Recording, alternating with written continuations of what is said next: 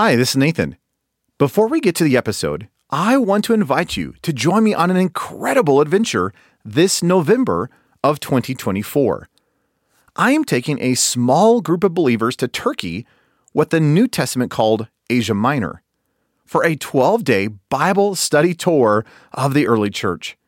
We'll be studying the book of Acts and many of the epistles on location as we visit ancient cities like Ephesus, Laodicea, Hierapolis, Antioch, Pergamum, and many more. If you are interested in joining me this November for a once-in-a-lifetime adventure as we study where much of the New Testament and early church took place, you can learn more by going to deeperchristian.com/Turkey. And if you're interested, don't delay. Spots are limited and on a first-come, first-served basis, and a $100 discount is available if you register before May 27th. I do hope you can join me. And again, more information is available at deeperchristian.com/Turkey. Now, here's the episode. Welcome to episode 64 of the Deeper Christian Podcast. This is the podcast to help you study God's Word, know Jesus intimately, and discover how you can build your life around Jesus Christ. I'm Nathan Johnson, and in today's episode, I want to talk about God's calling in your life. Let's dive in.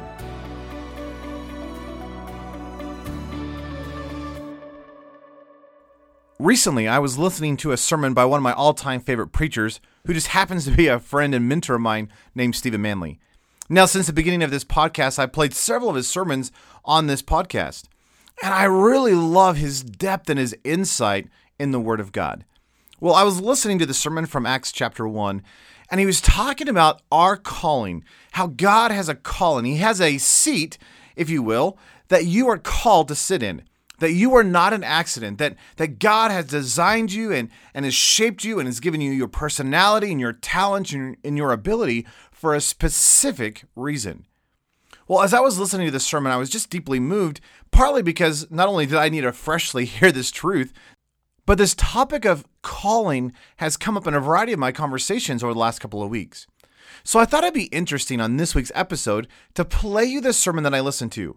Now, I've heard it several times, and it never gets old. In fact, I see greater depth every time I listen to it. Well, I would like to bring you in on this sermon and play for you the sermon by Stephen Manley, An Aggressive Usher. Now, this is taken from Acts chapter 1, verses 24 through 25. So if you have your Bibles, I would encourage you to grab those and open them up. And I want you to discover this idea of God's calling in your life.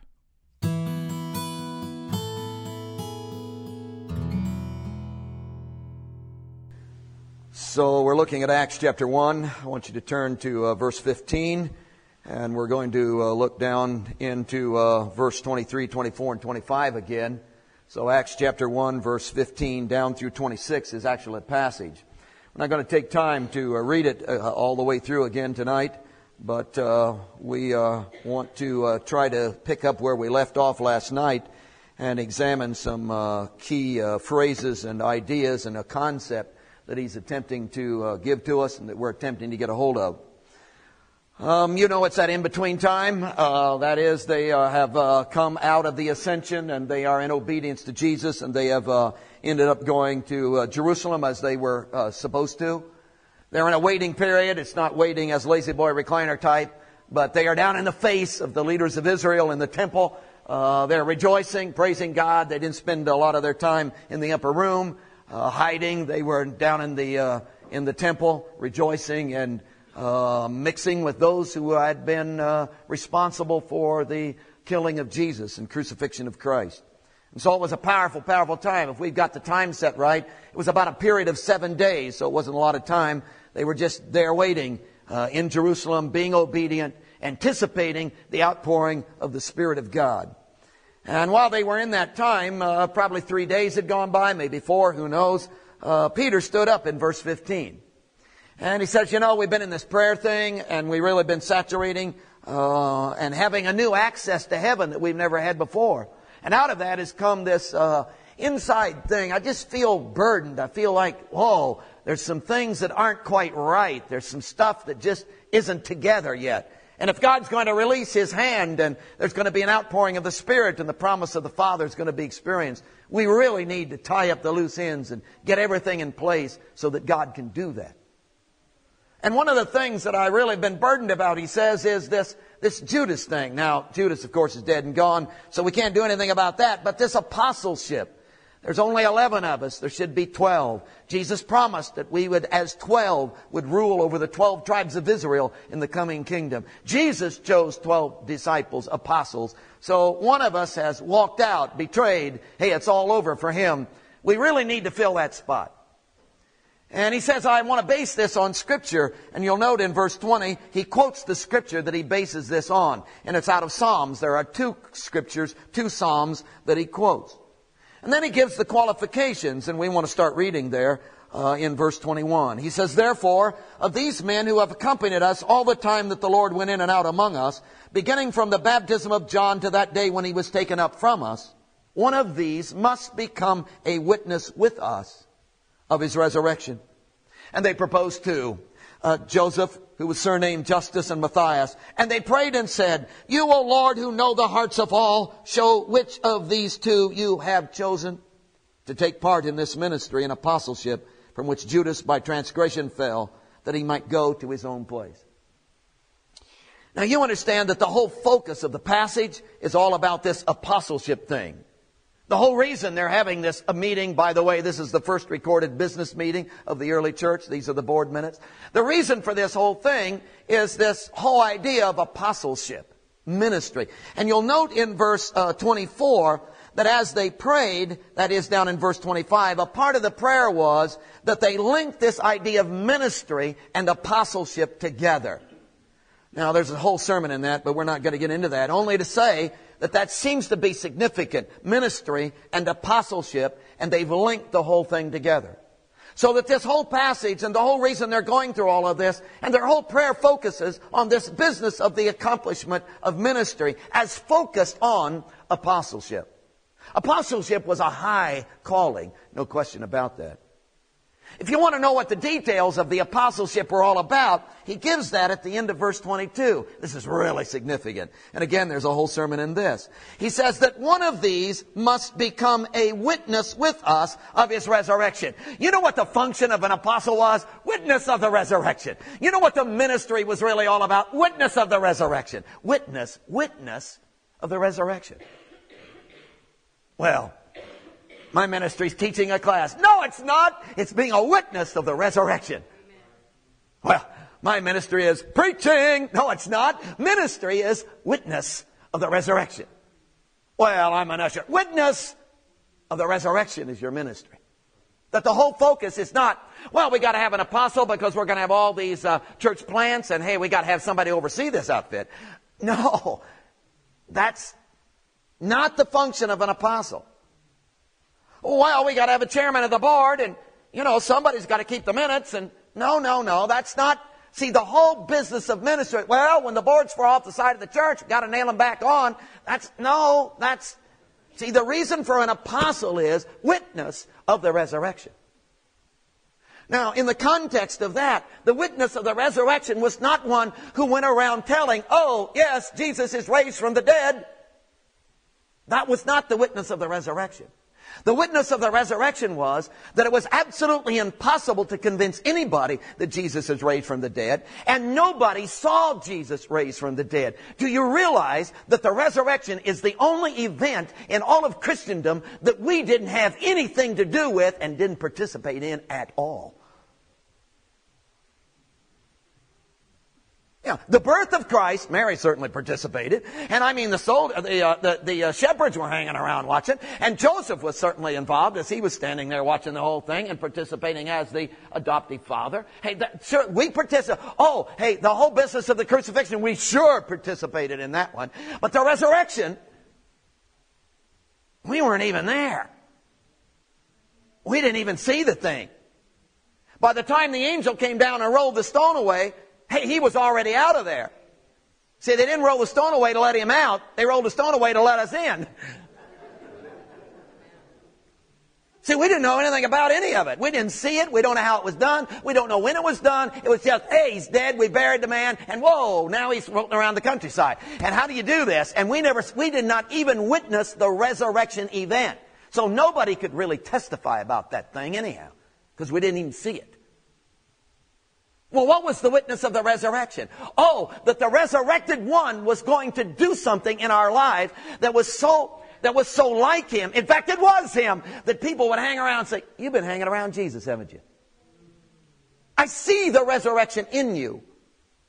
And the witness of the resurrection was going to be that they were going to become a stage upon which the very divine resurrected Christ was going to act out the resurrection life and power. That they were literally going to become an avenue and a flow of that. Oh, ministry is defined in that terms. In fact, as we get into this tonight, what I'm going to try to hound you about is, do you understand that ministry is not an activity you accomplish? Ministry is whoa, God is doing something through me and I don't have an idea what he's doing. And he ministers to me, and when I don't even know it, and when I'm not even conscious of it, and thinking about, well, now I got a ministry. When I'm just out there doing whatever I'm supposed to be doing, whoa, ministry takes place, and somebody's kneeling there and praying. Why are you doing that? So that ministry is not in the bracket of something I do. Ministry is not in the bracket, well, to develop my skills, I got talent.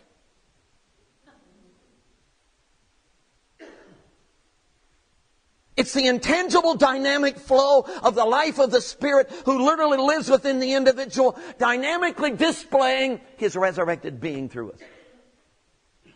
Ministry. So the whole focus of this passage is all about that. And the whole calling of the apostleship is somehow linked to that. It's all wrapped up in that. They were called to that. Luke is really interesting in how he portrays the calling, the choosing of the apostles. He does it different than all the other gospel accounts. Matthew is different. Luke is different than Luke. Luke is really, what Luke does is, it's really strange, you know. Jesus went down, was baptized, received the fullness of the Spirit. He went out and started doing all this ministry stuff. And, miracles were taking place. Went down to the Nazareth thing, his hometown, and they rejected him. And he was already into such powerful ministry in Galilee. In fact, the multitudes were already following him and hounding him. And he'd already stirred up enough trouble. People wanted to kill him already. I mean, ministry was developing. Hasn't even chosen his disciples yet. But there's all these people that are hanging around, you know, 500, 1,000, I don't know. Hey, lots of. He called all of them his disciples. The whole lot. Everywhere he went, all this crowd went. And they just hung around and, you know, free food. Yeah, they just hung around. You know, free food always gets disciples. So they just hung around. And after all this ministry was developed and had already built to the point, oh yeah, he said, Matthew, you come and follow me. But he hadn't called Matthew to be an apostle. He just called him to, well, come on and hang out with the group. And so all of these guys were hanging out with the groups, you know. And they were this huge crowd, Luke says. And then Luke says, right in the middle of all this Galilean ministry, Jesus went off one night to pray. And prayed all night. Got up the next morning, had this list, man. Came back, gathered this whole group. I mean, how many were there? 500? 1,000? They called him disciples. And he looked at him and said, hey, oh, yeah, Matthew. Hey, yeah, you up here. Hey, oh, yeah, Peter, want you over here. And he called these 12 guys to be apostles. Can you imagine them looking at one another saying, oh, awesome. Out of all these people, chose me. Was it my looks? Was it my talent? Is it my talent? How did he know I had 2 PhDs? Why would he choose me? What are the qualities he sees in me? Why would he want me to be an apostle? It's like, it isn't that the other folks weren't good. It isn't, well, the others didn't have talent. Well, some people can sing better than I can. I know that. And hey, well, some people look better than I do. Not too many. But some look better than I do. But none have bigger noses than I do. So, hey, why did he choose me? It's just that somehow I'm in. Do you feel that? Somehow I'm his preference. Somehow out of everybody out there, He wants me. And He chose these 12. Not to do anything brilliant, because they weren't all that smart. Not to write fat books, although they did write phenomenal books, although they weren't even educated. Not to pull off anything big, although great things did happen through them. But He called them to be witnesses of His resurrection. Now one of them's gone and they want to replace him. Now the focus of all of this ministry seems to be in this prayer, and I want you to look at it again with me. And they prayed and said, this is verse 24, and they prayed and said, You, O Lord, who know the hearts of all, show which of these two you have chosen, and here's what we want to land on, to take part in this ministry. To take part. Now, you know the Greek language, to take is one Greek word, and it's a verb, and it's an infinitive, which I know is exciting to you, as it is to me. And the interesting thing about an infinitive verb is the fact that it's usually followed by what is called an accusative.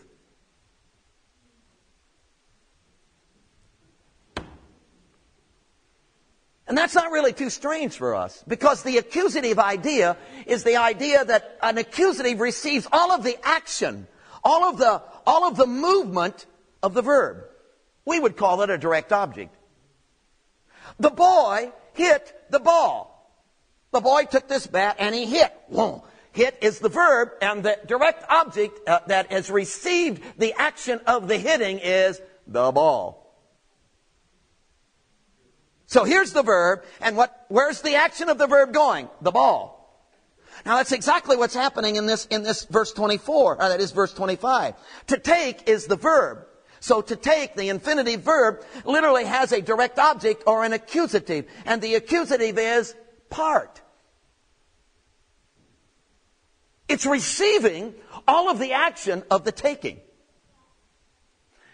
Now that may not seem very important to you, but it's really important because, and there's a whole sermon in this too, but just to give you a taste of it, the idea of part is as if it's a thing in itself. They are to take part in the ministry. Part is like it's an object. Part is like it's a chair that you sit in. Part is like it's an office that you go to. Part is like, see, the ministry is treated in the passage like it existed in itself. That's a whole new concept. See, I've always looked at ministry as, hey, I'm a charismatic personality, man. I got talent, so I went, I took this church, got this Sunday school class. Yeah, I went into this Sunday school class, and hey, I began to knock on doors, and I taught this lesson, and hey, I had flannel graph, and I did, and whoa, wow, and me, and hey, and I put this all together, my class is growing, and I've got this ministry. Where'd this ministry come from? I produced this. See, they're saying, no. You don't produce this ministry. This ministry exists right here. And God says, hey, I want you to come and sit in this ministry. And the ministry is something that's apart from you. You didn't create it. It didn't flow out of you. You didn't start it. You won't end it, son. This ministry is bigger than you are. And Judas, you can go your own way. But the ministry still exists. Wow. Isn't that a neat idea? How can I explain it to you? See, that God had this overwhelming dream.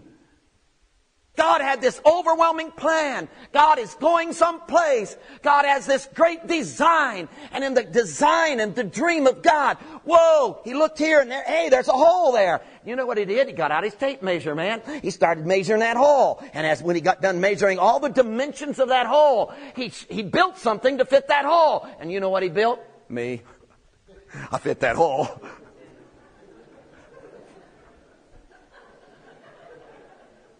I fit the hole.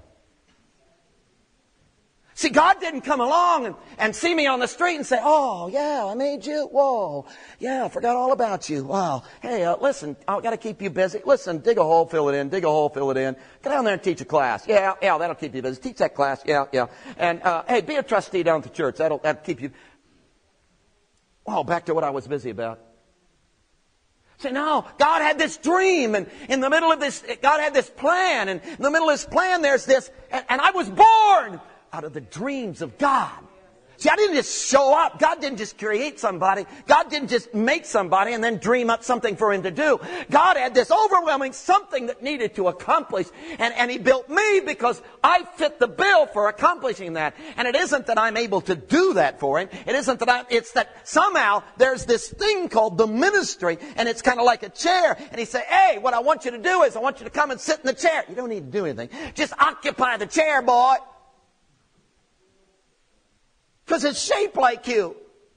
Because I built you to fit the chair, man. And when all the lumps in the chair fit you perfectly, man. It's shaped just like your body, boy. Hey, I built you to fit. And all you do, just relax, sit there, and I will do something dynamically through you called ministry. And that this part thing is like it exists. Ministry exists all on its own. Awesome concept. Now, if you've grasped that at all, I want you to understand that the word take here is in the active voice. That excited you too, okay? The active voice. Now, the active voice, you know that verbs have voices, active and passive. Passive is, the subject receives the action of the verb. And active is that the subject is literally doing the action of the verb. For instance, again, the boy hit the ball. The boy is doing the action of the hitting. That's active. Passive would be the boy was hit by the ball. He's receiving the action of the verb. Want to try it? Okay, so this is active here. So someone is actively reaching out and taking, doing the action. Actively reaching out and taking this part, this ministry thing that actually exists apart from me. I didn't produce it, but it's there. And now someone is reaching out, grabbing a hold of this thing. At first, it's a little misleading in the English translation. At first, I thought the one who was reaching out, grabbing a hold of this ministry, this part thing, taking a hold of it, aggressively doing it. I thought at first it was, Matthias. He's the one that's chosen, right? So that the call was, hey, Matthias, the lot fell on you. Hey, you, reach out, take, grab a hold, get into this apostleship. Hey, go take a class, do a Saturday seminar, get this thing accomplished. Come on, develop your skills. Hey, up, come on, hey. And that he was to take. Well, what I discovered was in the passage, and if you don't get this, don't worry about it.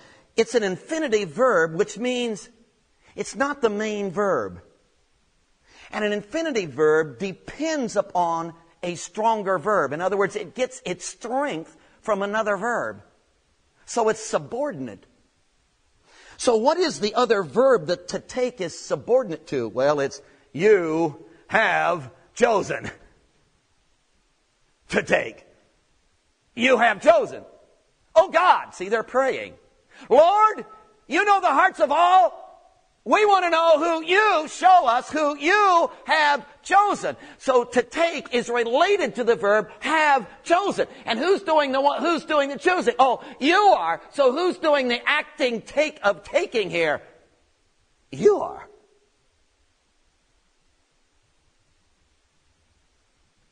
So the impact of the verse is not that God has called me, I'm to reach out and grab a hold of this thing. No, the verb is, he has reached out, he's grabbing a hold of me, and he's literally jamming me into the chair. He is an aggressive caller.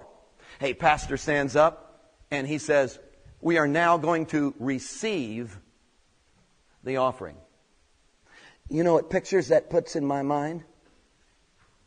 Well, the picture of that is, here's this timid usher. He's walking down the aisle. He stares at the floor. Doesn't stare at the people. Stares at the floor. He's got a plate in his hand. He stands right by your pew. He just carefully hands you the plate as you sit in your pew. And you hey, he doesn't look at you. There's no pressure. It's just we're receiving. That's the picture. If the pastor stands up and says, we are now going to take the offering. Oh. That's a different picture.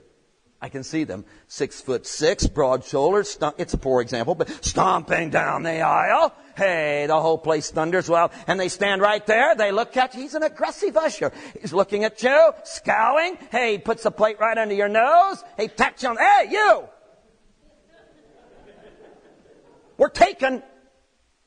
Words really matter, don't they? Whether you're receiving an offering or taking. Now, that matters here. Is this a receiving, or is this to take, or is this to receive? See, what's the tone here? What's this like? So the impact is, here's this almighty God who is receiving your ministry. Yeah, he's standing timidly with his hands folded, and he's looking at the floor, and you don't have to respond to this. Hey, you can just take the ministry and pass it on to somebody else. You don't really have to get involved in this. Or is this a sovereign God who's come 6'6", standing by your side? Yeah, you still can reject. You can still pass the ministry on, but man, he is an aggressive sovereign Lord who's literally reaching out, grabbing a hold of you. He's taking you. He's tapping you on the shoulder, putting a plate underneath your face, man. Hey, you! Which is it? Well, the indication of the passage is that this is a sovereign God who's literally reached out, grabbed a hold of you, and he is aggressive. He's not standing back in the shadows, standing somewhere in the shadows you were finding. No, he's standing in broad daylight, looking you in the face, man. Hey! I've chosen you. And I got the chair over here, brother. And I'm going to pick you up by the nape of the neck and you in the chair. Now you can run away if you want to, but I'm coming after you.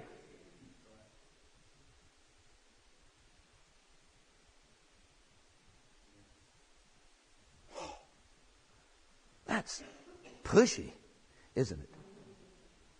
I don't know how many people you've talked to who have a full-time a call to full-time ministry. But if you go around the country and you talk to people who have a call to full-time ministry, you will find out that call is very, very aggressive. Very aggressive. In fact, for people who are called to full-time ministry, you will quickly discover that they're called to full-time ministry. Well, an example is myself. I'm called to preach. Well, why don't you just not preach? Yeah, just quit preaching and just be a good layman. I can't. Well, don't you have a choice on whether you preach or not? Yes, I do not have to preach. I have a choice on that. I could quit preaching, but if I was going to quit preaching, I'd have to become a bartender. Or something. Because I couldn't just be a good layman, because I couldn't be Christian without preaching. Because my salvation is all intertied with the whole business of the call. That the call is so serious in my life and so connected with my relationship with Jesus that the only possibility I have of having relationship with Jesus is to accept the call. Did that make sense to you? In fact, you've heard guys testify how they ran from the call of God. And it didn't matter where they were or how it worked out. Every time they thought about becoming a Christian, the call stared them in the face. And they knew that if they ever came back to God, they would have to come back. Even if they're 95, they'd have to come back at the point of the call. Because the call has come from a sovereign God who is an aggressive usher who's sticking the plate under their face, tapping them on the shoulder. You got that chair over there. I want you to sit in it, boy. Hey, picking you up by the nape of the neck. You can run away, but I'm coming to get you. Whoa.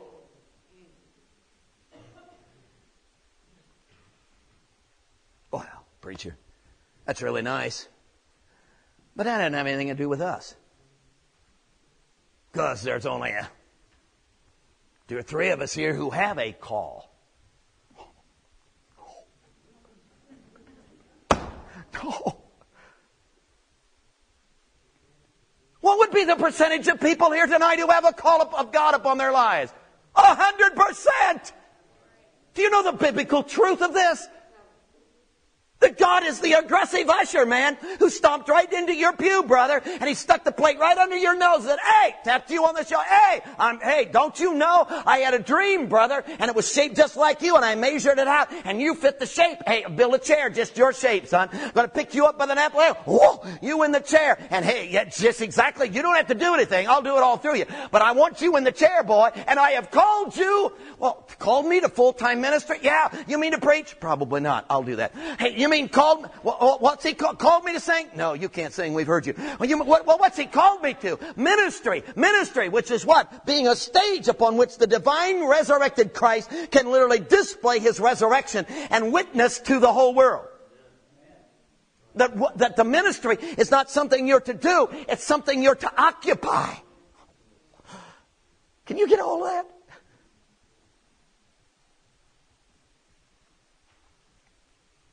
And he is very aggressive about this.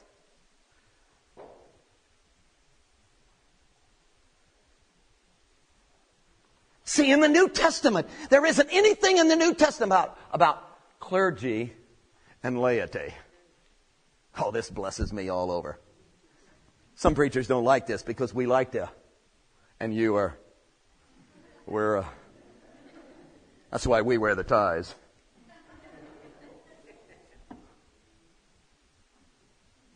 See, biblically, it's body. And that the call of God on your life is as strong as it is on my life, and as strong on my life as it is on your life. And that God's dream for you is as big as his dream for me. Isn't that awesome?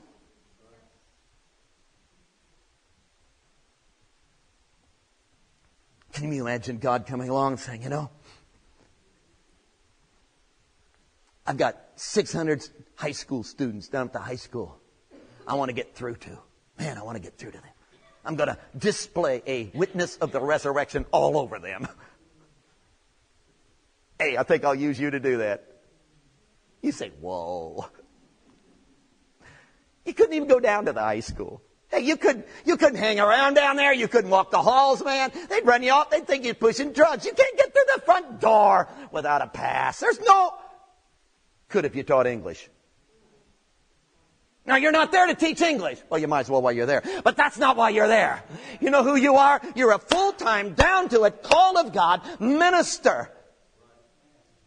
Well, man, I can't, even if I do teach English, I can't witness. What are you talking about? No, I can't. No, yeah, what are you talking about? Sure you can. You think anybody can stop you from going into your classroom early and walking up and down those benches and those desks and literally anointing those and praying over everyone, and those students have to come in and sit in the presence of God all that hour? Whoa. Do you think they can stop you from standing in front of that class, looking that whole class right in the eye, and in your mind and in your heart, just pouring the Spirit of Jesus all over the atmosphere of that classroom? So it literally, they have to soak in that, man. They have to soak. The bell rings. They don't want to leave.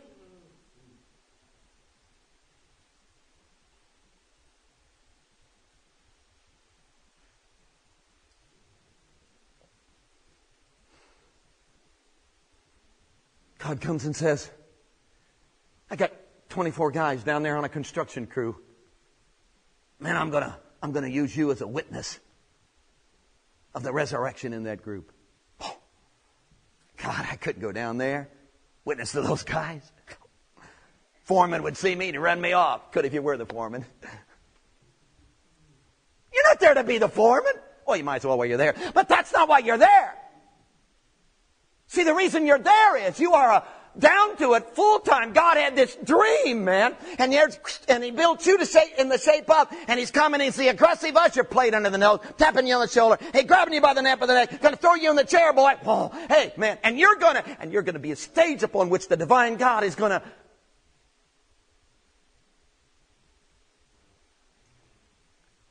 What would that do to your job? See, that's what happened in the early church. They viewed their job as the platform for their ministry. Oh.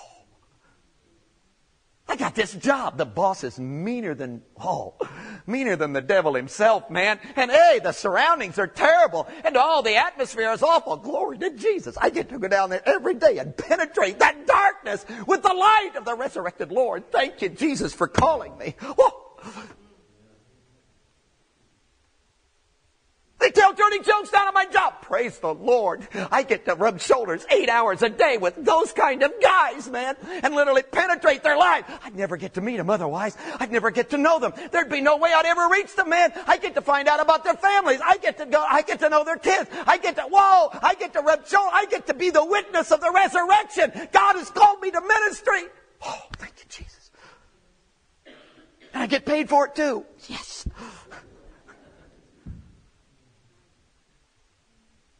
See, that's what he's talking about. So the call. You know how aggressive Jesus is about this call? He's reaching out and taking you, man. He's chosen you. You're his preference. And he's reaching out and taking you. And there's this chair, this part that's sitting over there. And he's shaped you and he's going to throw you in the chair, man. And you know how aggressive he is about this? He wants the success of this ministry that he's called you to so bad. So absolutely bad. He is so determined that the ministry he's called you to, that the witness, the flow, the radiation, the intangible dynamic of his being in and out of you. He wants that so bad. He wants that so bad. You know what he's decided? He's not only going to call you, he's going to be the one that's going to do it because he can't trust you.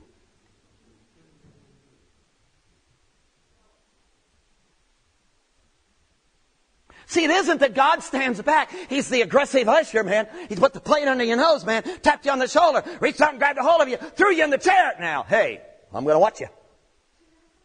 It's not that. It's that he's not only called you and become the aggressive usher, he's literally going to provide all the resource, all the motivation, all that's needed. He's going to manipulate the circumstances, guide the very essence of the whole thing, so that when it's all said and done, you are destined to be successful in your ministry. You can't miss.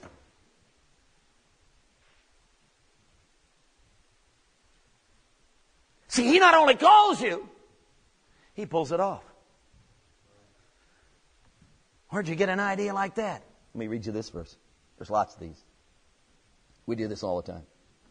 1 Thessalonians 5:24. He who calls you is faithful. God has called me. Yeah. Oh, I've got to do it. No, you don't. Well, God has called me. I got to pull it off. No, you don't. Listen to this. Here's what he said. He who calls you is faithful, who will also do it. How could you miss? If the one who calls you is the one who's going to do it. Got it made, don't it? Because the very one who calls me is the very one who's going to provide the resource and dynamically act it out and pull it off. And all I have to do is occupy the chair. You don't believe me? Let me give you another one. Peter's preaching. This is awesome. For the promise... He's talking about the promise of the Father, fullness of the Spirit of Jesus. For the promise is to you and to your children, to all who are afar off, as many as the Lord will call. Isn't that an interesting statement? He says the promise, what you're witnessing right here. The fullness of the Spirit, the outpouring of Pentecost. It's in his sermon in chapter 2. Hey, the promise of the Father, the fullness of the Spirit of Jesus. Hey, it's promised to you. Yeah, all you Jews. That was 2,000 years ago. All you Jews. Oh, but not just to you. Your kids. Oh, good. I'm glad my kids are going to get on it. How about my grandkids? And as many as are afar off. That's us. In fact, to everyone that God has called. The promise of the Father. He's called you to the promise of the Father. Where do I find it? It finds you.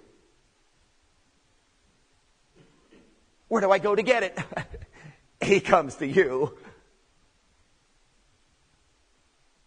You mean he's going to call me? Then he's going to hound me down? Yeah. You mean I don't have to do anything to get the promise? No. You mean I don't have to earn it? Absolutely. You mean I don't have to shape up? No. You mean I don't have to change? No. You mean I don't make everything right and then cut? No. He's called you, and He wants this call to be so successful and so dead on that He provides everything necessary to pull the call off. So He literally takes the fullness of the promise and He literally dumps it all over you. And the call, the promise of the Father, which is the call, does it all. Let me give you another one. Listen to this. God, you won't believe this. This is Bible. God has chosen or called the foolish things of the world to put to shame the wise. And God has called the weak things of the world to put to shame the things that are mighty. And the base things of the world and the things which are despised, God has called, and the things which are not, to bring to naught or nothing the things that are, that no flesh should glory in His presence. You know what God has called? Foolish. The foolish things. God has called the weak things. God has called the base things. God has called the despised things. God has called the things that are not. You know how exciting that is? Because I can fit into any of those categories. God has called the foolish. I qualify. And you know what He's called the foolish? He's called the foolish to make shame, to bring shame to the wise. Can you see the foolish saying, well, God has called me. What's He called me for? Well, to make shame, to make the wise ashamed. To make the wise ashamed. I can't do that. God has called the weak. Oh, I'm weak. God has called me. What's He called me for? He's called me to make the mighty ashamed. God has called the things that aren't. Well, I'm half here. God has called the things that aren't. To do what? To put to shame the things that are. I can't do that. How would the weak, how would the foolish, how would the despised, how would the things that aren't do?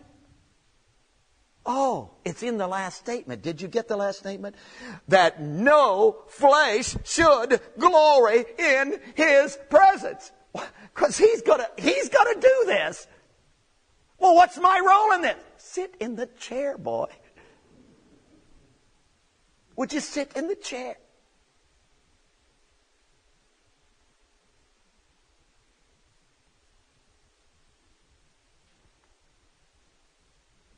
You know what my problem is? I don't think I'm foolish. I think I'm wise. God has called me to put to shame, make ashamed the wise. I'll tackle that job. Boy.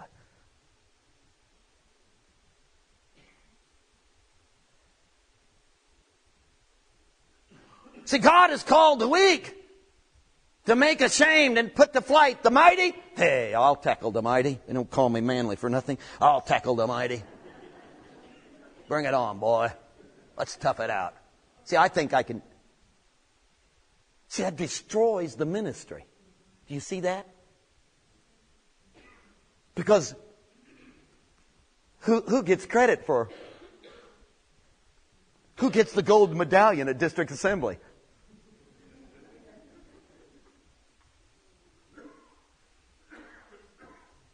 See, and God says, hey, I'm going to call the foolish, I'm going to call the weak, I'm going to call the despised, I'm going to call the things that are not. Why? So that I will get all the glory. And so all I did was sit in the chair, man. I ain't got no talent and no education besides, man. I just sat in the chair and God just did, whoa, the amazing, almighty God who called me, who's the aggressive usher, put the blade under my nose, man. Hey, tapped me on the shoulder, grabbed me by the nape of the neck, threw me in the chair, man. I just kind of occupied and God began to do ministry through me and things were happening. I had no idea. People were getting saved that I didn't. Why did it? And my sermon didn't make sense, but they came anyhow.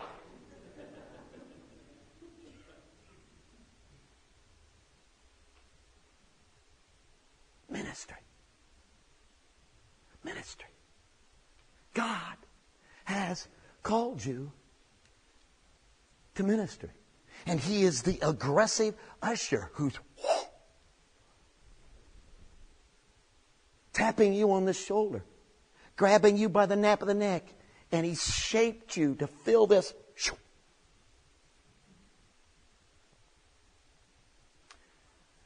Would you concentrate on Him? Would you get all wrapped up in the flow of His presence? Would you get off of your doing and all your operation and all your little... Would you really go after Him? Would you really get wrapped up in Him? Would you really get into His heart? Would you really get to know His mind? Would you literally become a vessel through which He can do something dynamic? Would you begin to live like you can't live, be what you can't be, act like you can't act, love like you can't love?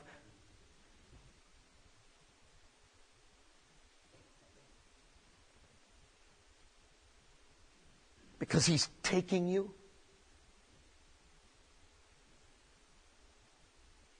And He's doing something through you.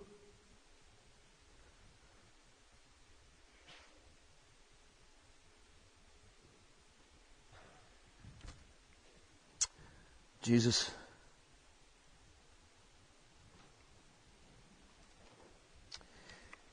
all my life I've tried to serve You.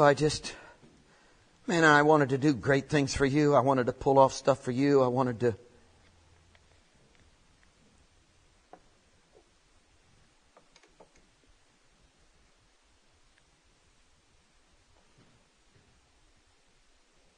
And all the time that was not Your plan at all, was it?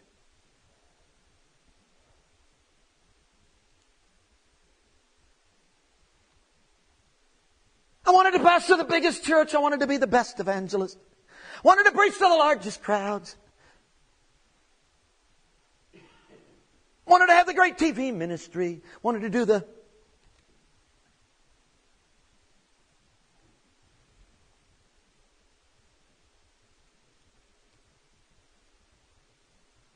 God forgive me.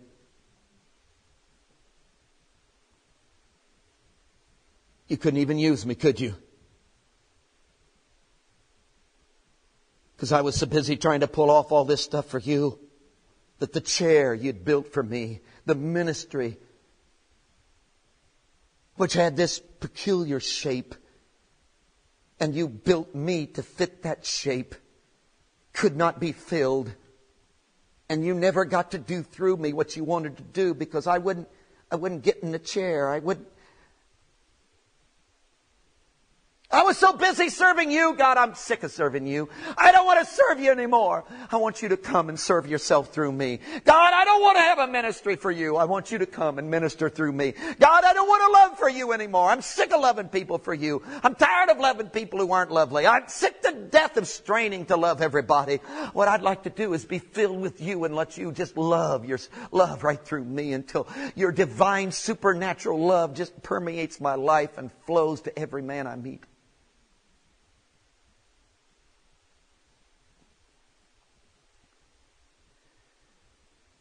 I'm sick to death of straining to have the right words and know just how to say it and just how to make the impact and not to stumble over and just to tell the right stories. And I'm sick of that, God.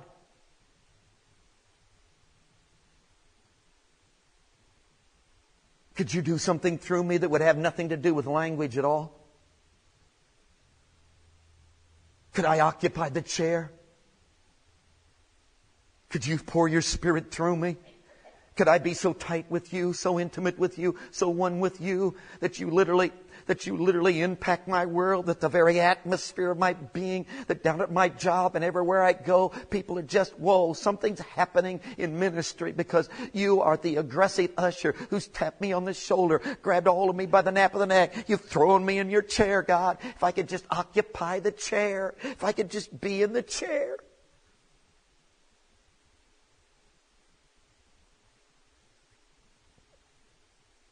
Bring me to death. Death to my ministry, death to all my little skills, death to all my little training, death to all the stuff I've done and all the Sunday school classes I've ever taught, death to all the talent, death to all my abilities, death to my education. Could you bring me to death to my personality?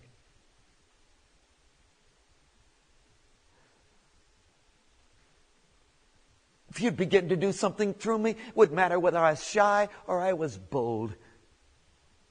Wouldn't matter whether I was charismatic or I wasn't. It wouldn't matter if I was type A, if I was not.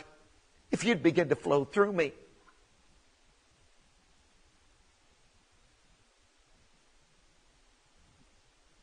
Open our eyes tonight until we can see you, the aggressive usher. 6'6", man, with a plate stuck under our nose, man. You're tapping us on the shoulder.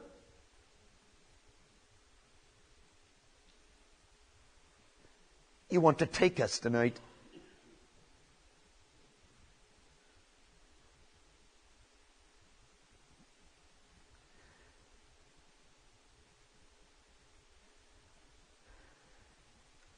Heads are bowed.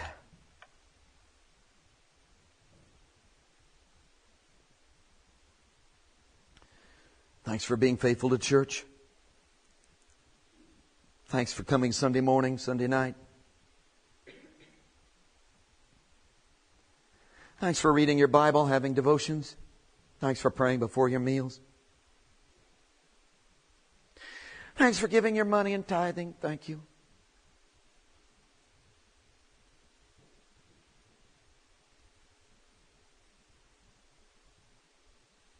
But would you go to a new level?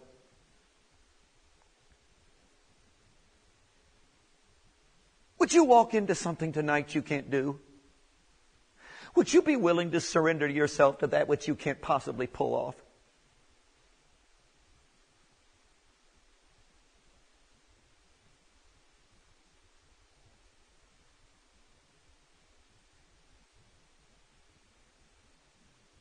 Would you be willing to look at all of your skills and all of your talents and all the stuff you've done in the church all these years? Would you be willing to look at it as absolute foolishness?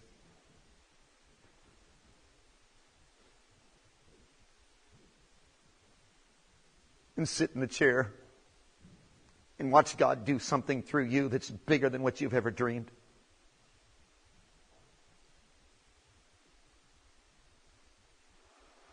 Would you walk out of the guilt you feel because, well, yeah, I could have, I should have. If when I was younger, I could have gotten into, I should have, I could have. If I'd have taken the voice lessons, would you walk out of that, man? Would you walk out of that tonight? And would you get in the chair and say, God, this has never been about what I was going to do anyhow. This has never been about my talent, and this has never been about, well, if I'd have just stuck with it, if I'd have just gone to this and that. This has always been about God, you filling me. I want to get all wrapped up in you. Take me by the nape of the neck, jam me in the chair, God. Begin to do something through me. It's totally unexplainable.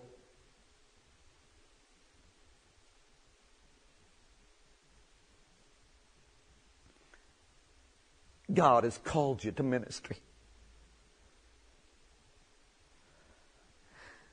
Would you get in the chair tonight? Would you get in the chair?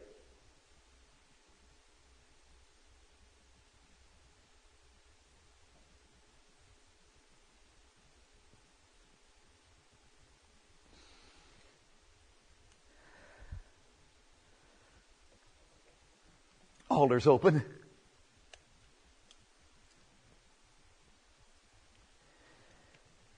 Oh, Jesus, pick me up. Aggressively pick me up by the nape of the neck. Throw me in the chair.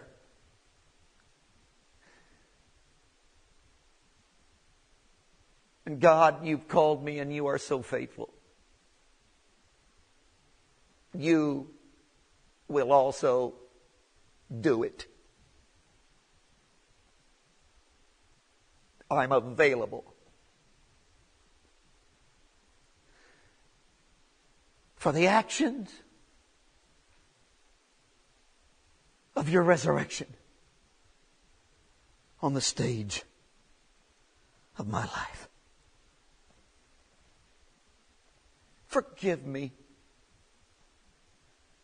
when my talent has got in your way. Forgive me when my traditional ideas have blockaded the kinds of things you wanted to pull off.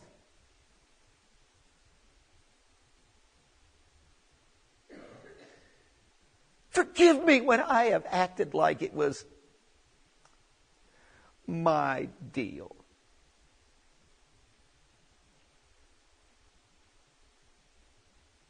Forgive me when I thought I wasn't called and was off the hook. Aggressive usher.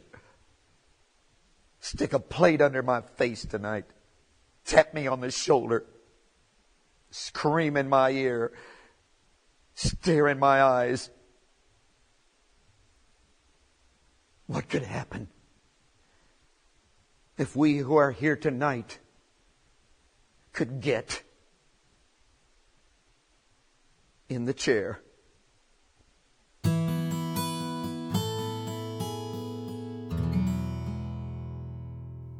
Can I freshly encourage you to sit in the seat that God has shaped for you? This world, and this dark and damp and dreary world, desperately needs you functioning in the position that God has for you. I love this idea that God has shaped a specific place just for you. And whether that means you're a plumber or you're a teacher or you're a minister, that you have a calling, that you are called to minister the gospel of the grace and the life of Jesus Christ. Can I encourage you, whatever you're doing this week, to realize that you're not there by accident, that God has placed you in the exact place that you are at to be a minister and to declare forth the truth and the reality of the gospel. Well, I hope you were encouraged by listening to that sermon by Stephen Manley. And thanks as always for listening to this episode of the Deeper Christian Podcast. For show notes of this episode, including an outline and links to other resources and articles, please visit deeperchristian.com/64 for episode number 64. And until next time, know I am cheering you on as you build your life around Jesus Christ.